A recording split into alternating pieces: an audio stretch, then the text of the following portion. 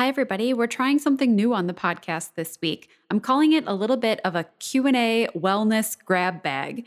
I had posted some question boxes on Instagram asking for people's ideas and suggestions and questions for the podcast and podcast episodes, and I got some really fun different variety of questions. I thought, why not start doing a little bit of a Q&A grab bag series where each one of these episodes, we'll throw them in on occasion. Each one of these episodes will have just a few questions that people submit. So if you ever want to ask a question and have it answered on the podcast, you can do that too. You can send a DM on Instagram at BeWellWithSteph, or you can send an email to steph@bewellwithsteph.com and get your question on the podcast.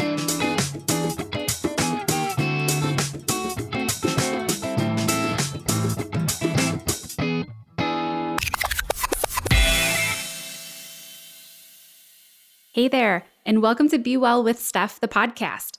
This is the show for you if you believe that personal wellness can be an actively pursued goal, and you're ready to tackle building healthier daily habits with a little bit of good humor, a little bit of grace, and a little bit of coffee. I'm Steph. I'm your wellness and nutrition coach and your host, and I want to make it really clear. You're not expected to be or live perfectly here. Lord knows I don't. After battling diet culture and then learning to navigate the world of wellness culture myself, I know a few things are true. 1, it doesn't have to be complicated to be effective. 2, you are capable of creating a lifestyle you love. And 3, you have everything you need to start doing that today inside your own beautiful self. On this show, we'll talk about nourishing yourself, moving your body, getting a good night's sleep, caring for your mental health, being in community, and maintaining day-to-day practices that make you feel good. I'm here to help empower you to create and maintain a lifestyle of wellness that gives you the strength, energy, and confidence to go after your wildest dreams.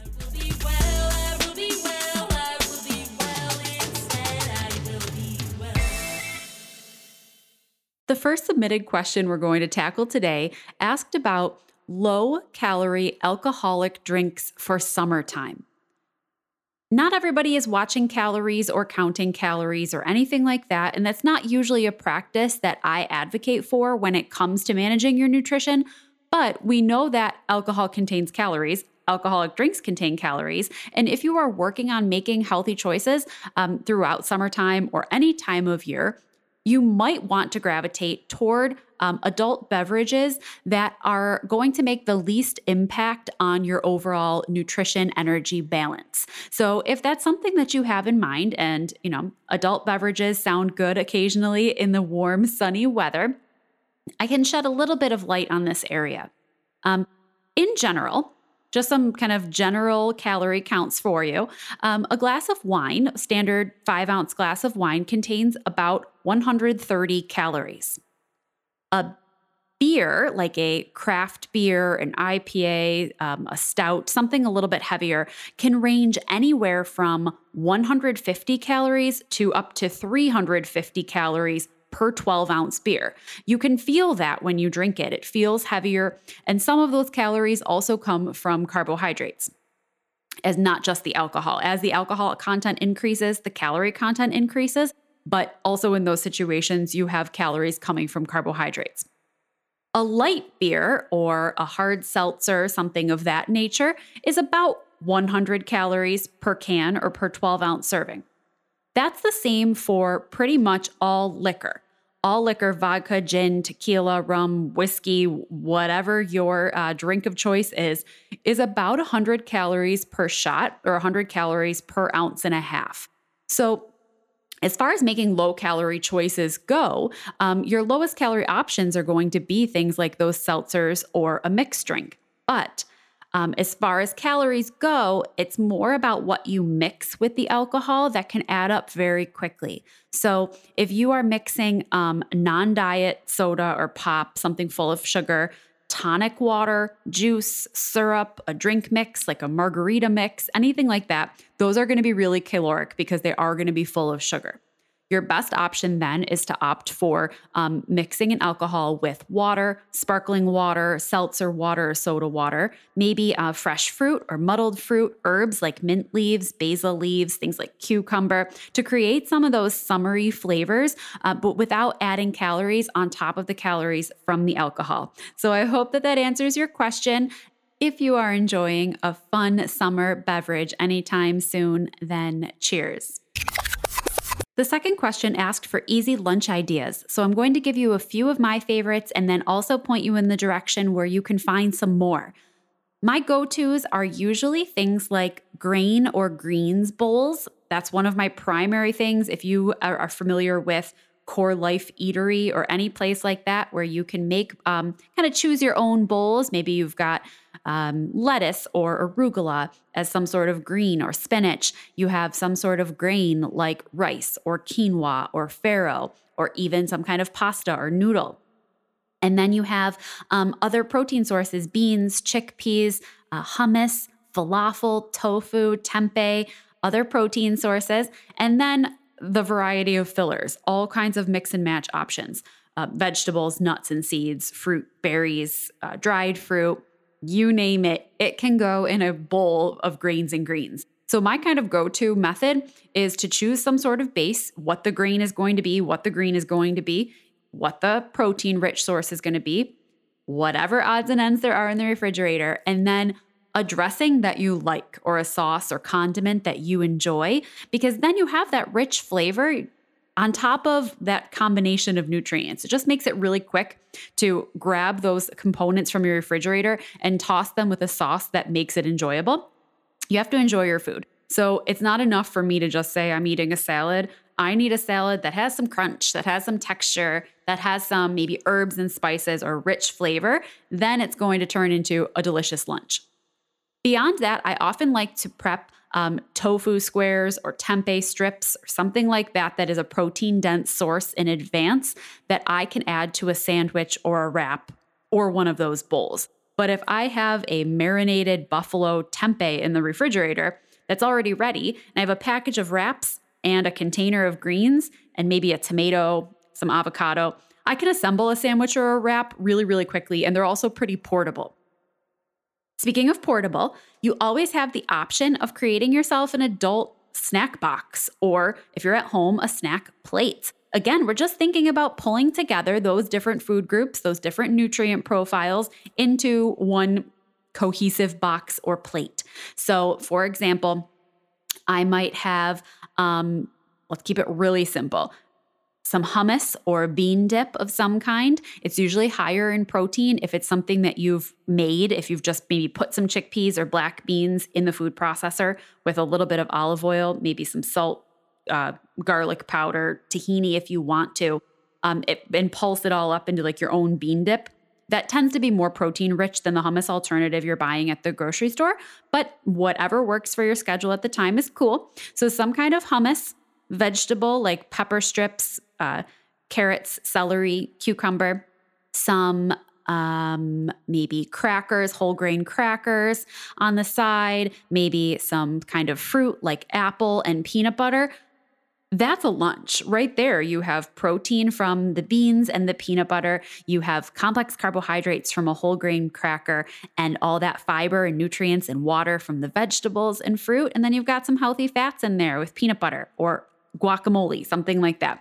So you can pull all those components together. You don't have to cook it. You don't really have to prep it unless vegetables have to be cut up or you are going to make a bean dip. But really you're just thinking, how am I going to give myself a variety of nutrients pretty quickly? I'm going to make myself an awesome snack plate. I do have 5 more easy lunch ideas to share with you that are kind of specific combinations of those bowls that I talked about first. I have a freebie for you. It's 5 simple lunch ideas, and I will make sure I link it in the show notes. If you just want to type right now into your search engine, you can go to bewellwithsteph.com/5 simple lunch ideas. The last topic from Instagram that I wanted to address in this episode is not as fun as summer drinks and not as simple as lunch ideas, but super, super important. And that is someone asked, what are some of those beliefs that we have that come from diet culture? We talk a lot about the idea of freeing ourselves from diet culture or the fact that a diet culture influences our food choices. But what exactly do we mean by that? Like, what are we being influenced to believe? And this could be such a long answer because diet culture really is that kind of set of ideals or set of norms that we have developed or come to believe as true that are based not on ideas about protecting our health or improving our nutrition, but are instead based around ways of eating or patterns of eating that are supposed to create weight loss or get us to a smaller body size. Those are what we mean by diet culture ideals. And there are just so many that have developed over the years, decades, that we come to kind of just accept as truths. I'll give you a couple examples of those. Maybe the idea that you should never eat past a certain time at night. 7 p.m. is often a time I hear. You shouldn't eat past 7 p.m. Well, in reality, if you haven't eaten dinner yet and you just have a later shifted schedule and it's 7:30, 8 o'clock, you should probably still eat.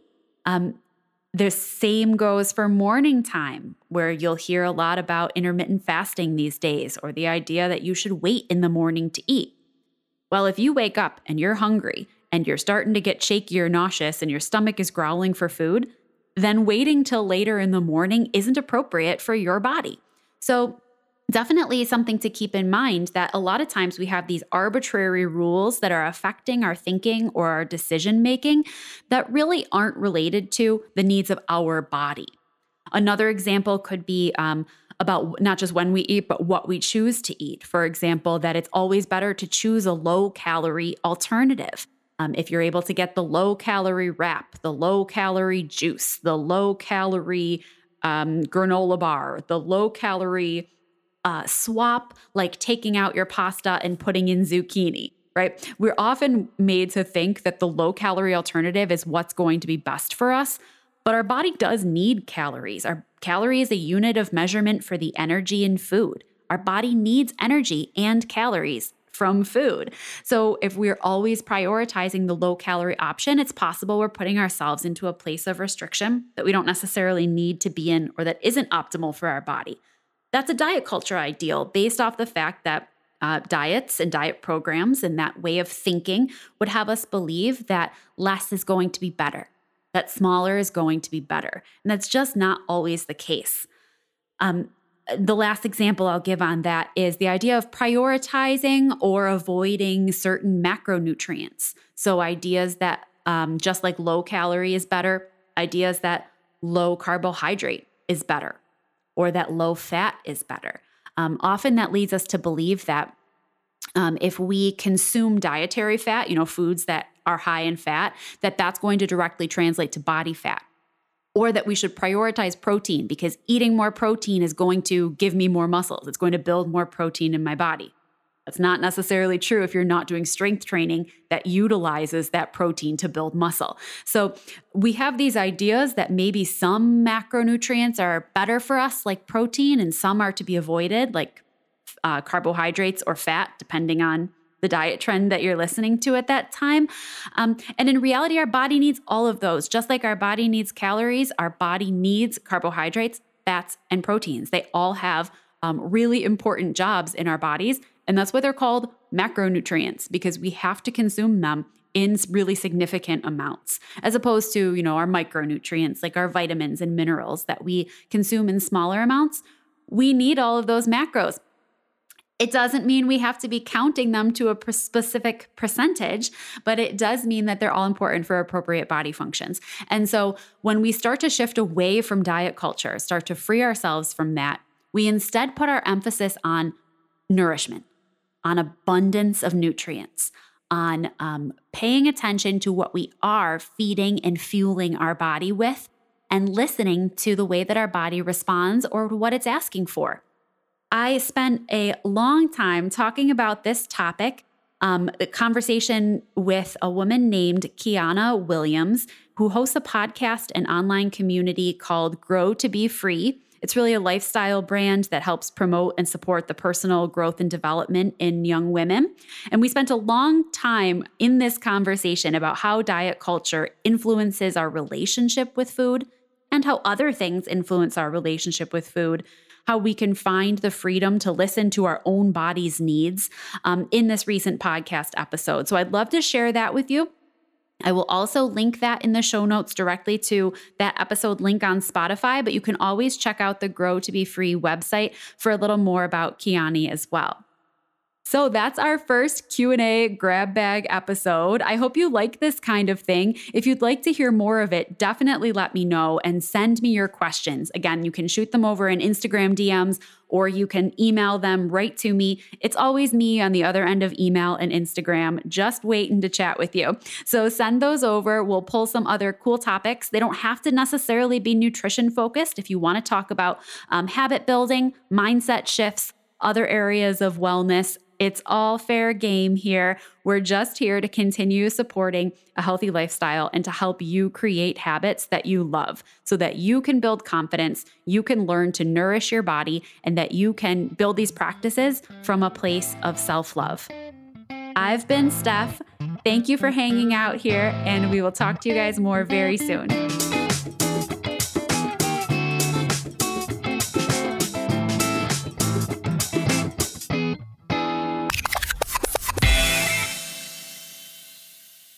Thank you so much for listening to Be Well with Steph, the podcast. When there are a million things that you could be doing, I appreciate your choosing to hang out here. And I am proud of you for continuing to work on your own wellness journey. I invite you to head over to BeWellWithSteph.com for the details from this episode, my blog, upcoming events, and lots of other resources. If you enjoyed today's show, I'd love to hear from you. I'm Be Well with Steph everywhere you like to hang out on social media, so come on over and say hi. Until next time, my friends, be well. Today I won't be overwhelmed by every topic till they twist and turn. I'll get the gist, I'll learn my way. Each time I wait, I'll bless the day. Instead,